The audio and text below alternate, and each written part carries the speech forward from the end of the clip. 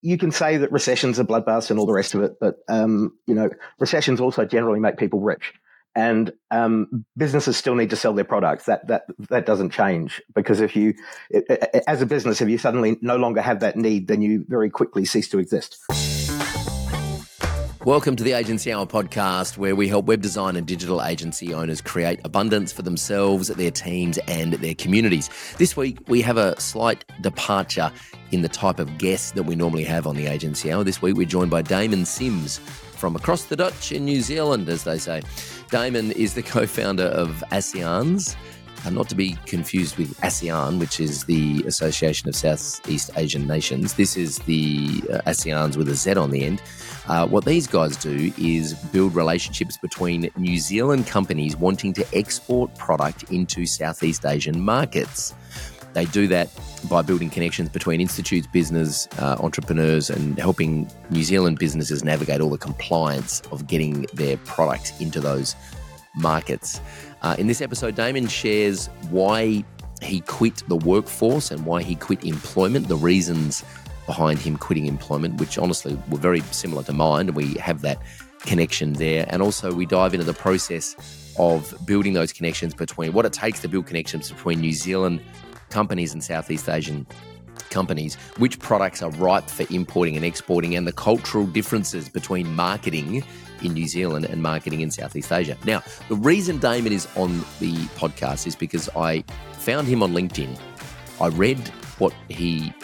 did cold outreach on LinkedIn, and I read what he does. And the week prior, I had a conversation with someone in one of our coaching programs who are a New Zealand marketing agency who are focused on helping New Zealand companies get themselves ready to export into foreign markets. And so I thought this would be an interesting, slightly different conversation, but an interesting conversation nonetheless. And what I want you to think about while listening to this episode is, if you're a marketing agency, what else do your clients need that you don't provide? And how can you get your clients connected with people in your network that can also help them? Because I believe your job is to become the most helpful person in your client's network. That's how you reduce churn and keep clients happy over the long term. And so that's why I wanted Damon to come in and share his experiences to give us a little bit of insight into some of the other providers that your clients might need in the future.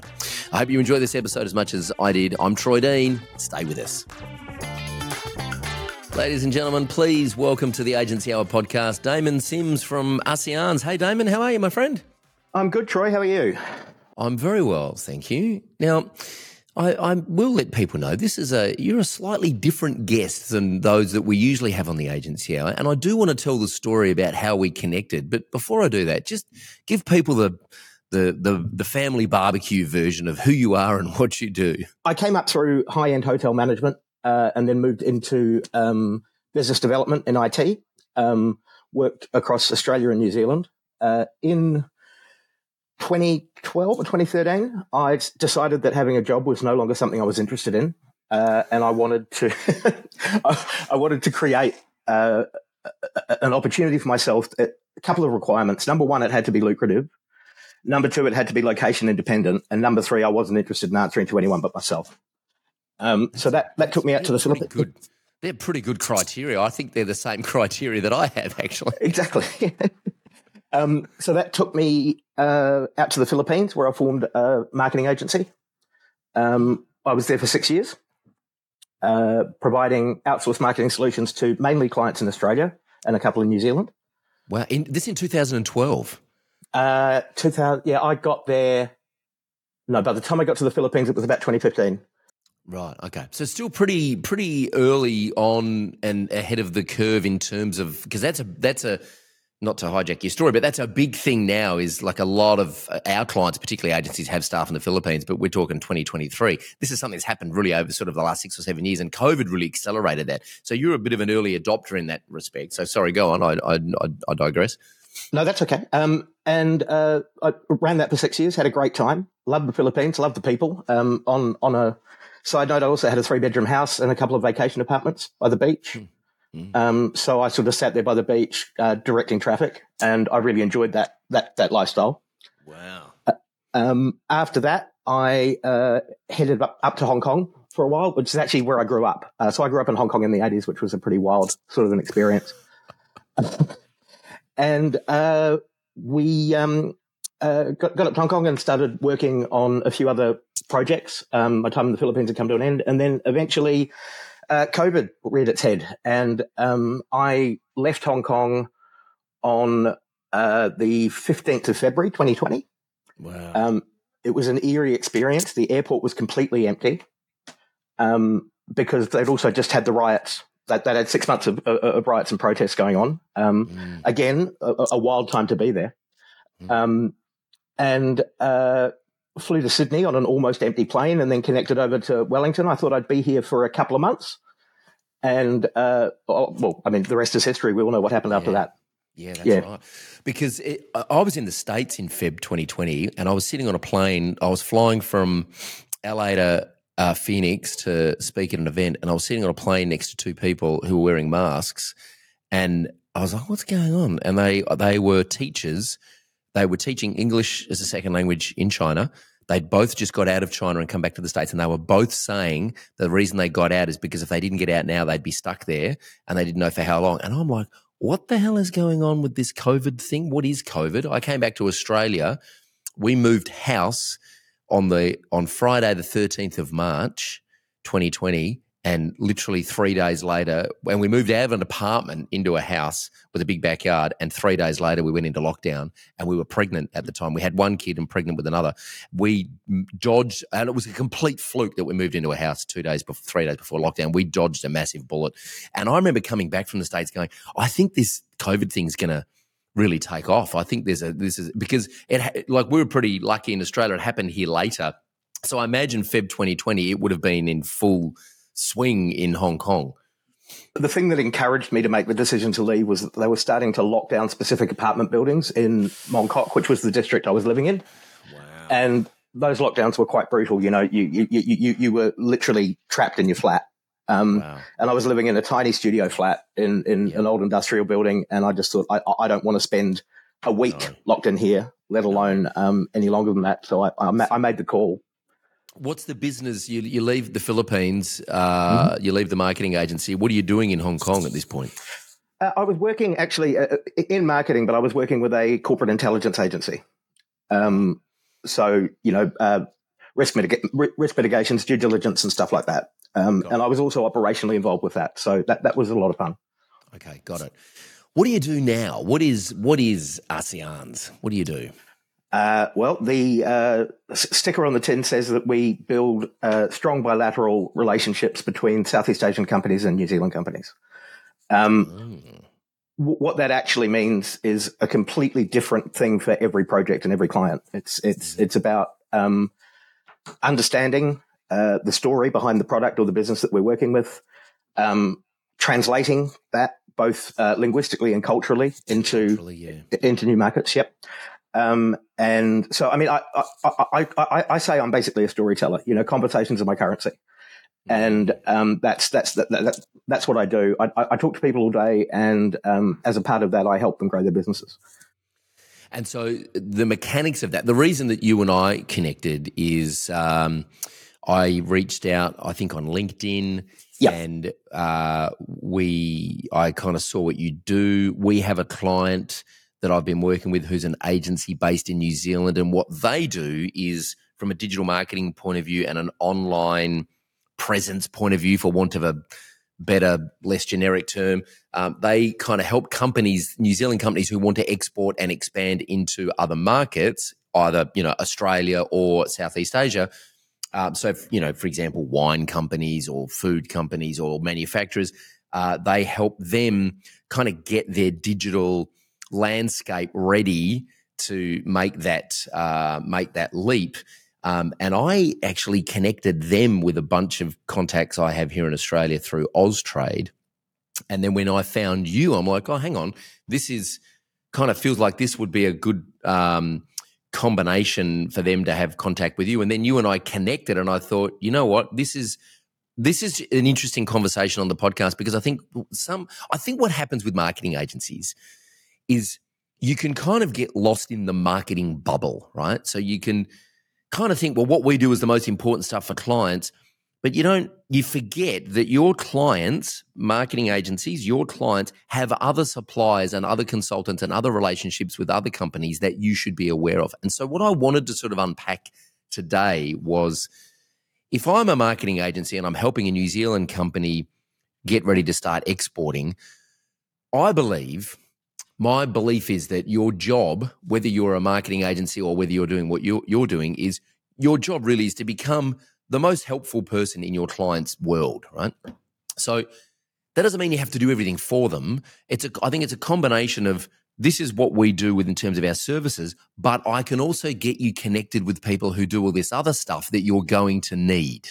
And that's why you're here. That's kind of why I wanted to have this conversation. So just walk me through the process. If I'm a New Zealand winemaker, and I do have a friend of mine in Perth, Simon Bowen, who actually helped the Margaret River wine region, who were suffering big time, largely because New Zealand winemakers were exporting so much beautiful wine into Australia that it squeezed our margins. And so Simon helped the Margaret River wine region export into China, came up with a great strategy, worked really well. What is the process if I'm a New Zealand company and I've got a product and I want to start exporting into Southeast Asia? What are some of the things I need to think about, and what do you guys typically help clients with? Depending on which market you're going into, you might have to obtain local registration for your product. In food products, depending, again, whether it's Vietnam or Cambodia or places like that, they've all got slightly different rules. You're going to need someone to clear the product through there. You're going to need someone up there to go on sales calls and take samples out for you, and actually get the product introduced. So we set up those relationships. So we're sort of a step before the marketing comes in, almost. We open the market for them. We use our extensive network all throughout Asia to enable businesses in New Zealand to have trusted contacts on the ground up there to navigate regulatory stuff, to navigate getting collateral translated into local languages. In an example, in Cambodia, we've got a really, really great local marketing agency that does amazing work, and we absolutely love them. And they will help prepare the marketing side of things. But what we do first is we establish the relationships with the suppliers here, and then get them over those hurdles. Because it's actually like there's little things like we've got an FTA with Vietnam, but honey's a prohibited export. And it's all sorts of, there's all sorts of nuances to it that you don't really think about, and that you're not going to be able to deal with unless you know what you're doing in Asia. I've spent a little bit of time in Southeast Asia, not a lot, but I've spent a little bit of time in Thailand and Indonesia, Thailand more so. And I would say that Thailand is probably, in my experience and through hearsay, Thailand is probably one of the more well-regulated economies there that kind of looks and feels a little bit similar to what we might experience here in Australia and New Zealand. I would argue that Indonesia is for want of a better word, feels a little bit like the Wild West. It's kind of feels a little bit more chaotic. I imagine that each of those parts of Southeast Asia would have its own level of regulation, and there wouldn't be especially English is if English is your first language and you are used to very well documented, very well systemized government departments, right? That going into somewhere like Cambodia, it's a whole new ball game, right? Yeah. So how did your? I mean, okay, so you spent a bit of time there, but how did you, so, and then you're back in New Zealand, we go into COVID, we spend most of our life living in our lounge rooms for a couple of years. How did this opportunity rear its head? When did you go, hang on a second, I have some value here that I can add by forming these relationships? How did that come about? What happened was the guy who I formed the company with, David Pearson, he was chased back here in a very similar way to the way that I was. What's interesting about that, we actually met when we were both living in Vientiane in Laos about 5 years ago, and we ended up back in New Zealand about an hour away from each other. And both of us were sort of displaced from our traveling days, and trying to get used to the new normal, as they called it. and we just started having conversations about, what can we do to remain involved in Asia, and what opportunities exist here, and what value can we bring to New Zealand businesses, but also to Asian businesses that are interested in New Zealand. So we just had a series of conversations, and I mean, the business was probably had its genesis maybe 4 years ago. We officially incorporated a couple of years ago. And yeah, that's so he and I both found ourselves displaced, and effectively, he'd been gone for 13 years. I'd been gone for longer than that. Effectively in a foreign country, even though we're both New Zealand citizens. It was just a whole new, I'd never seen a self-checkout before, for example, wow. and because they don't exist up there, So we figured that we could add some value to some New Zealand businesses. So we started identifying some targets and reaching out to them, and the reception's been fantastic. So I want to unpack that a little bit too, because there's something in this. Marketing agencies are typically very bad at doing their own marketing, and they pretty much live off referrals and word of mouth and a professional network. What was the strategy for reaching out to first of all, what was the strategy for identifying? I mean, I have this conversation every day. I've got agencies in Messenger right now. I won't, but I could show you a conversation going, we just need clients. I'm like, great. Who's your ideal client? How can I refer someone to you? Anyone with a pulse and a credit card. I'm like, no, hang on a second. If I'm going to refer someone to you, I need to know what you do and who you do it for. And a lot of people just haven't thought through that exercise, right? So how did you identify who the companies are that are most likely wanting to export and where you could add value and have the most success? Yeah, so it was really a case of looking at what is being exported into China, first off, because that's our biggest export market. And it's quite a similar market to parts of Southeast Asia as far as what products people want. We started there, and then we sort of arrived at the moment, it's beef, honey, and wine. And we started looking at some of the lesser served markets in Southeast Asia and saying, right, okay, you're already exporting here. We know you're an exporter. We know you can produce it. Can we open a new market for you? And the mechanics of the outreach were very simple. I just exactly the same way you connected with me, Troy. Mm-hmm. LinkedIn. Yeah. It's a monster. It's an absolute beast. And it's, whenever I find myself needing to talk to someone, I find it really effective just to reach out and ask the question. And it's interesting because in the space that I'm in, everyone, every group, every Facebook group I'm in or Slack channel I'm in, everyone bags LinkedIn as being a spam playground, right? I love LinkedIn. I actually think LinkedIn is great. I think there's two factors. One, you got to know who you want to talk to. And I want to talk to anyone the reason that you and I connected is not because you're a marketing agency, but just because I think you're doing something interesting that is supplemental to what marketing agencies do. And also I just had a conversation recently with a New Zealand marketing agency about this very topic. So I'm like, well, that's super interesting. Maybe I could just get you guys connected. Then when you and I connected and had a quick Zoom call, I'm like, you know what, let's just get on the podcast. Because we were halfway through a conversation. I'm like, we should be recording this because I know my audience would find it valuable. Let's get on the podcast, which is, I think, one of the good things about having a podcast. So you've got to know who you want to talk to. But second of all, you have to know what you want them to do next, right? And so with you, it was, I want to get you on the podcast. So that made sense for me to reach out to you. With a marketing agency, I just want to get on a call with them and see where they're stuck and if we can help them. So I think a lot of the reason that people have a bad experience on LinkedIn is because a lot of service providers will just have a scattergun approach and will just blast everyone, and then your inbox kind of gets full of junk, right?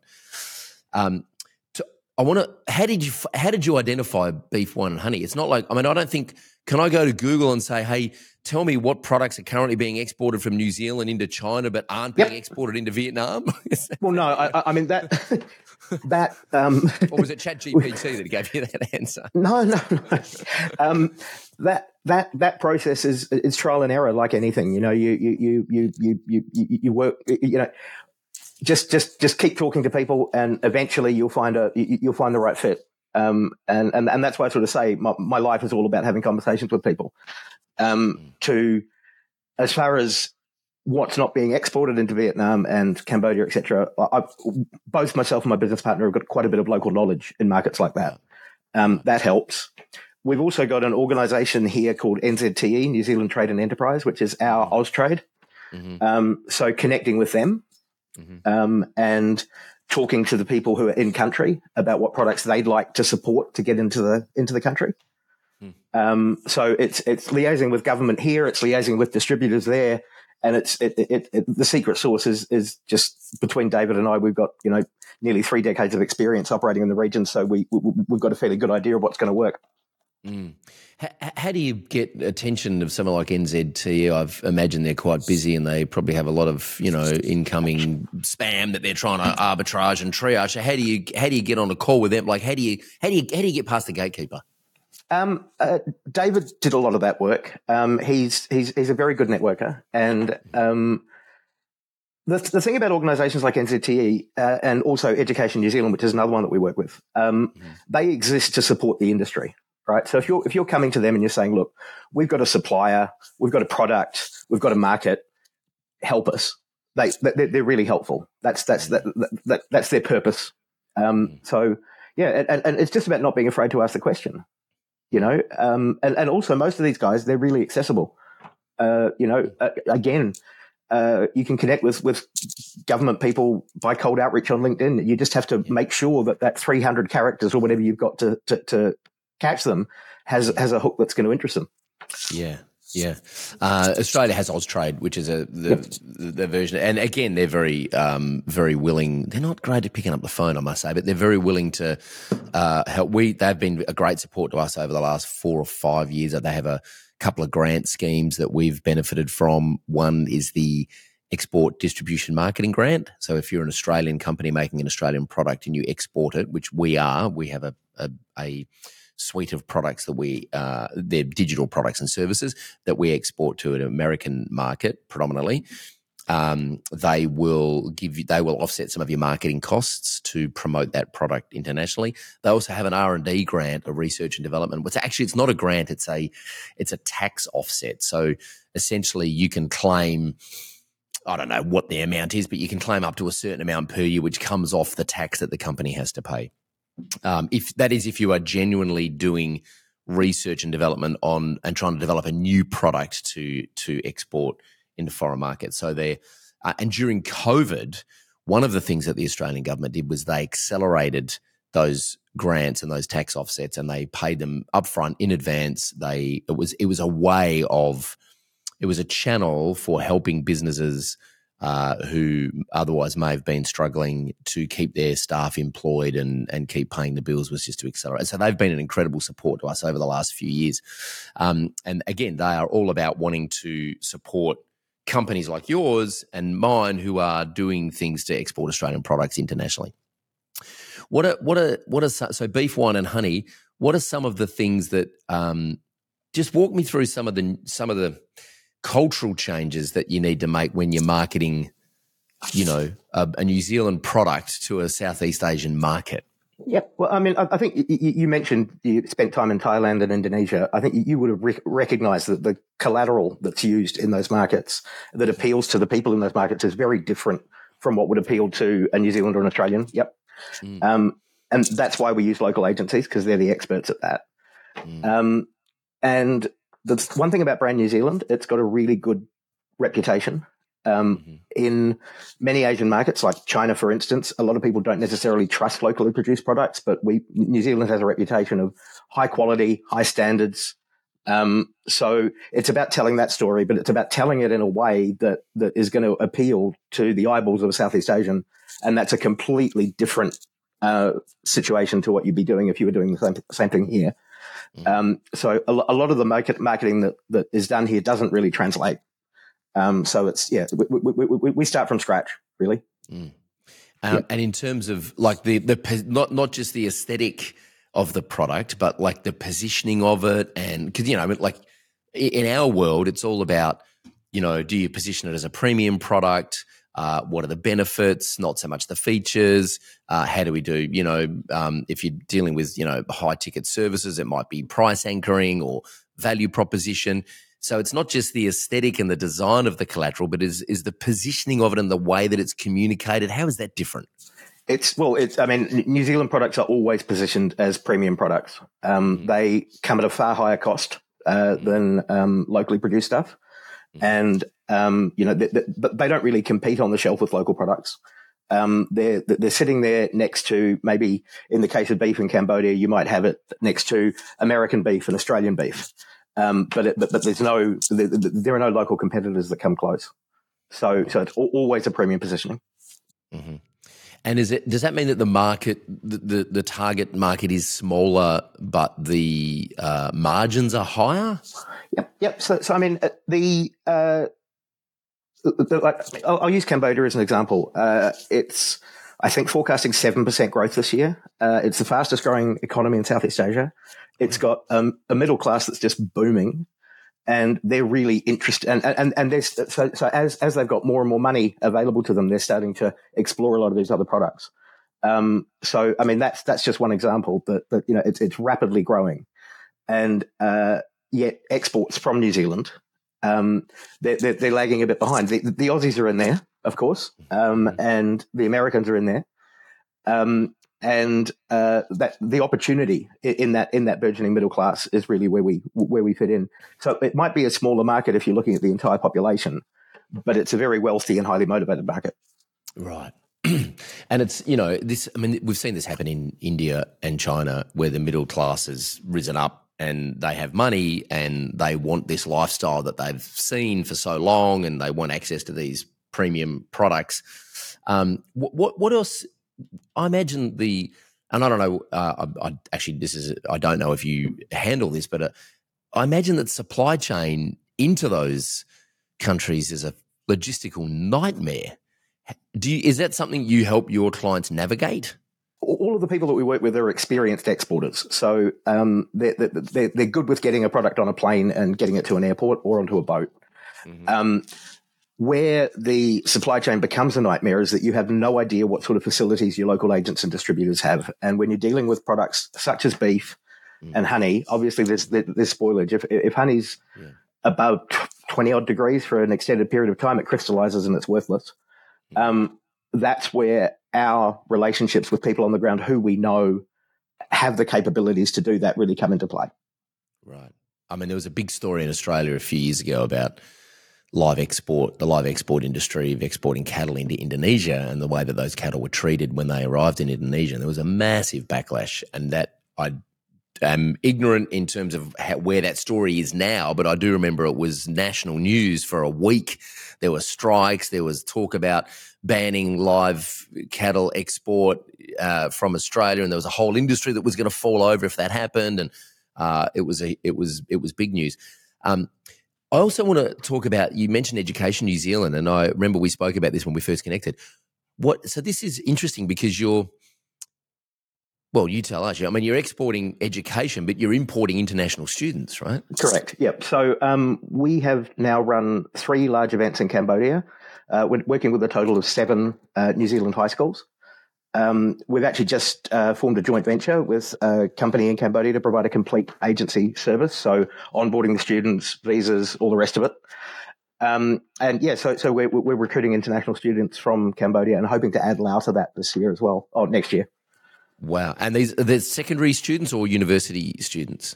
Secondary students, where we're getting a lot of interest in universities. So we're working on expanding into universities in the new year. It's a huge market, and it was our first major deal was getting the education thing started after we incorporated. Because international students into Australia is big business. How do you I mean this respectfully, but how do you compete with that? How do you kind of go, well, hey, here's the value proposition, here's why you should come to New Zealand? Yeah, and I think that's a really, really, really good question, because it's something that we it's probably a big USP for the schools. Our agency arrangement only works for New Zealand educators. If they go into a market like Cambodia and attend like a fair, they're going to find themselves standing next to Australian institutions, American institutions, and institutions from all over the world.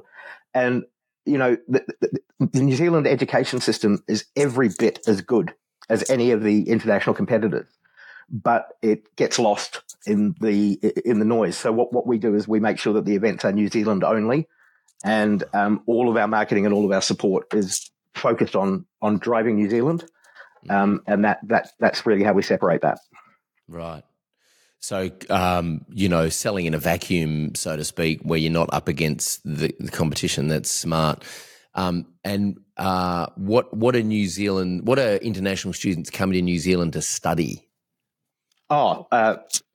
Anything. It's the schools here. Different schools specialize in different things, obviously, but they some of them will come out here and complete their entire high school education here. There isn't a particular area that people fall into, much like the Australian market. Good segue, and just a moment here to talk about our partner here at the podcast, E2M Solutions. When I first started out in, 2008, I had a team working with me in India doing some web development and SEO. What I realized is, sure, there were some economic benefits of having staff in an emerging economy where the cost of labour was cheaper than hiring Australian staff. So yes, there were some economic benefits. But what I didn't know at the time and what I learned is that the talent pool is also just way bigger. So I've had team over the years in India, in the Philippines. I've hired freelancers in Sri Lanka, in Bangladesh, in Pakistan, in Vietnam, in Indonesia. And not only are there economic benefits, but there is just a much bigger talent pool than little old Australia here, right? And I would argue that even if you're in the States or the UK, that the talent pool of people who specialise in the type of tasks that you might need help with, web development, SEO, marketing tasks, the talent pool is really big in those emerging economies because they've seen an opportunity to skill up and serve Australian, Canadian, New Zealand, UK, American companies. The problem is that when you start doing this, there's a whole bunch of infrastructure, training, stable internet, good, stable electricity, reliable internet, all that kind of stuff that you need to factor in. Processes, SOPs, people turning up on time, all that kind of stuff. So one of the things that you might want to consider is just instead of building your own team, is just working with a company like E2M Solutions who have 180 staff in their own head office in India, and they you literally, it's a plug and play system. You plug into their system. They have a project manager that work with you in your tool of choice. So if you're in Basecamp 3 or ClickUp 3 or Asana or whatever you're using, they'll communicate with you in your Slack channels, in your project management tool to make sure that they get the job done. And typically what they are really good at, their sweet spot, is web development, WordPress web development, and SEO and content, completely white labeled. So you can just manage the relationship with your client and leverage the systems, the process, the culture, and the team that Manish and the guys at E2M have already built so that you can increase the capacity of what you can do for your clients, and you can just get on with serving your clients, knowing that you've got E2M in your back pocket helping deliver all the stuff. So big plug for them, big shout out. Love the work that they're doing, and we'll continue to work with them in the future. Check them out at e2msolutions.com/agency-mavericks. I think the link is, we'll pop that link in the show notes here. And I think if you follow that link, you get a discount off your first month, so you can take them for a spin. All right, back to the show.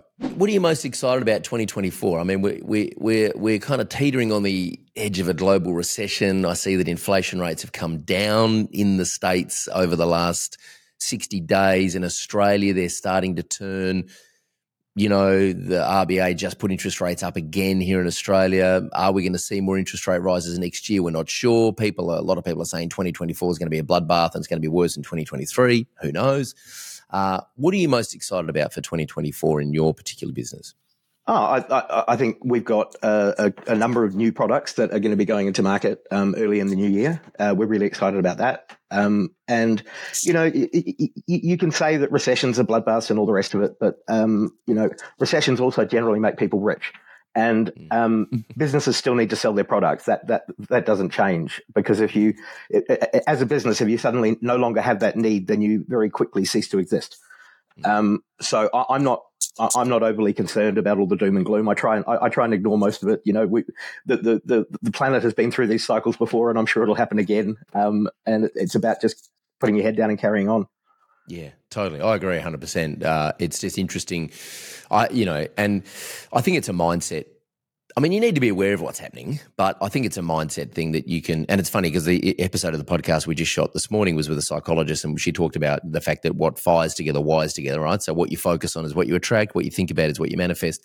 And again, in the heat of battle, when you're getting shot at, you can run away and retreat and put your head under the covers, or you can dodge the bullets and just keep moving forward, which I think is the mindset that you should adopt. I mean, problems are going to happen. You know, it's how you respond to them that defines you, and I think that's a core value of mine. That you grace under fire, keep calm and carry on, and try not to catastrophize. Yes. Be mindful, be present. And that thing that's going through your mind that is the absolute worst possible outcome, 99.9% of the time is not going to happen. Right?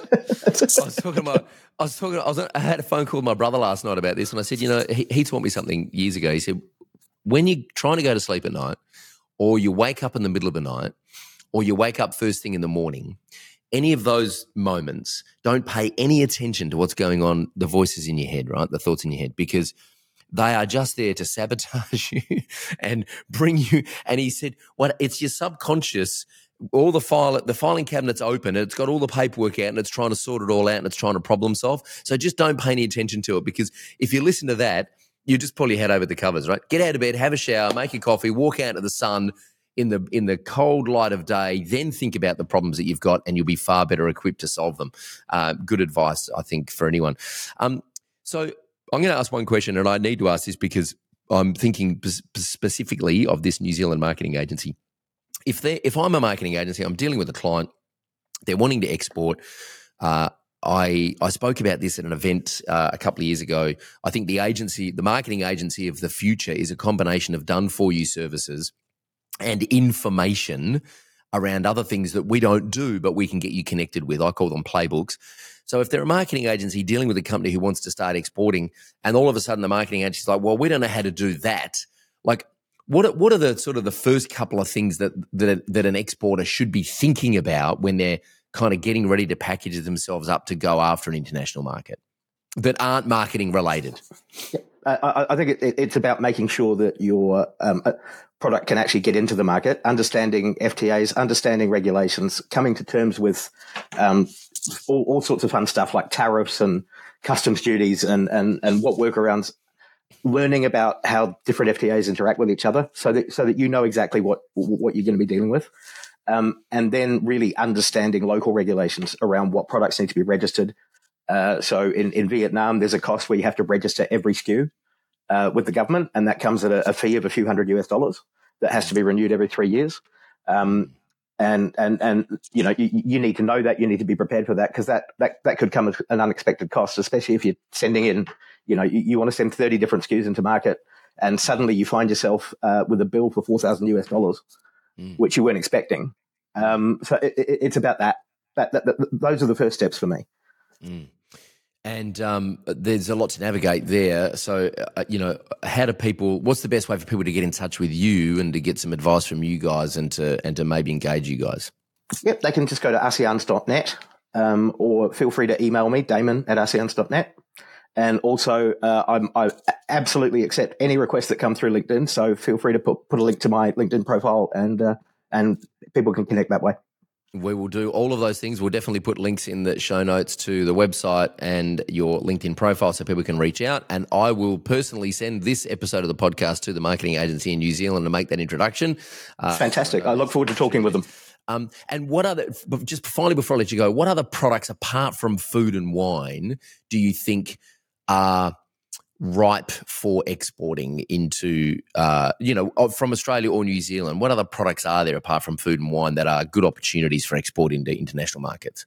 We sort of focused on food and wine because it's I don't want to say it's easier, but it's it's continuing and there's a big market for it. But I think there's art, there's all sorts of stuff, and particularly in New Zealand's case, there's a lot of really talented sculptors, jewellery makers like greenstone. You would have seen the sort of Maori style greenstone carved stuff, and I think there's a market for all of that. But I think we started with food and wine because there's a lot of suppliers that are interested in the market, and there's a lot of people in the market that are interested in that. But seafood was another one actually that we did some work on last year. So seafood's a big one, but obviously that's food as well. Yeah. So supply, really, where there's a lot of demand, there's a lot of supply, but there's this big problem in the middle of navigating the stuff to get the supply into the demand, and that's where you guys fit in. Absolutely. And one big thing that we're finding also is that the Chinese market is softening. So there's a lot of excess supply. Stuff that would have gone to China is now available, where previously all of that supply was fully committed to the Chinese market. So suppliers, so producers here are actually more interested in diversifying. Awesome. Well, thank you so much for hanging out with us on the Agency Hour podcast. I really appreciate your time. I know this is your first podcast, so thank you so much for doing this, and I hope you go on to do many more. I think it's a very interesting topic, and as I said, I think it's something that marketing agencies don't often think about, but they should be across because, we are an international playground these days, and if there are opportunities where marketing agencies can connect their clients with other people and just become really valuable in their network, I think that's a win-win for everyone. Absolutely. All right. Well, thank you, Troy. I appreciate it. Pleasure, Damon. Thanks for joining us on the Agency Hour podcast. We'll keep in touch. Cheers, mate. Hey, thanks for listening to the Agency Hour podcast, and a massive thanks to Damon for joining us on his first ever podcast. I hope he goes on and does more of them. Okay, folks, please don't forget to subscribe, and please share this with anyone you think may need to hear it. I'm Troy Dean, and remember, Jupiter is twice as large as all of the other planets combined.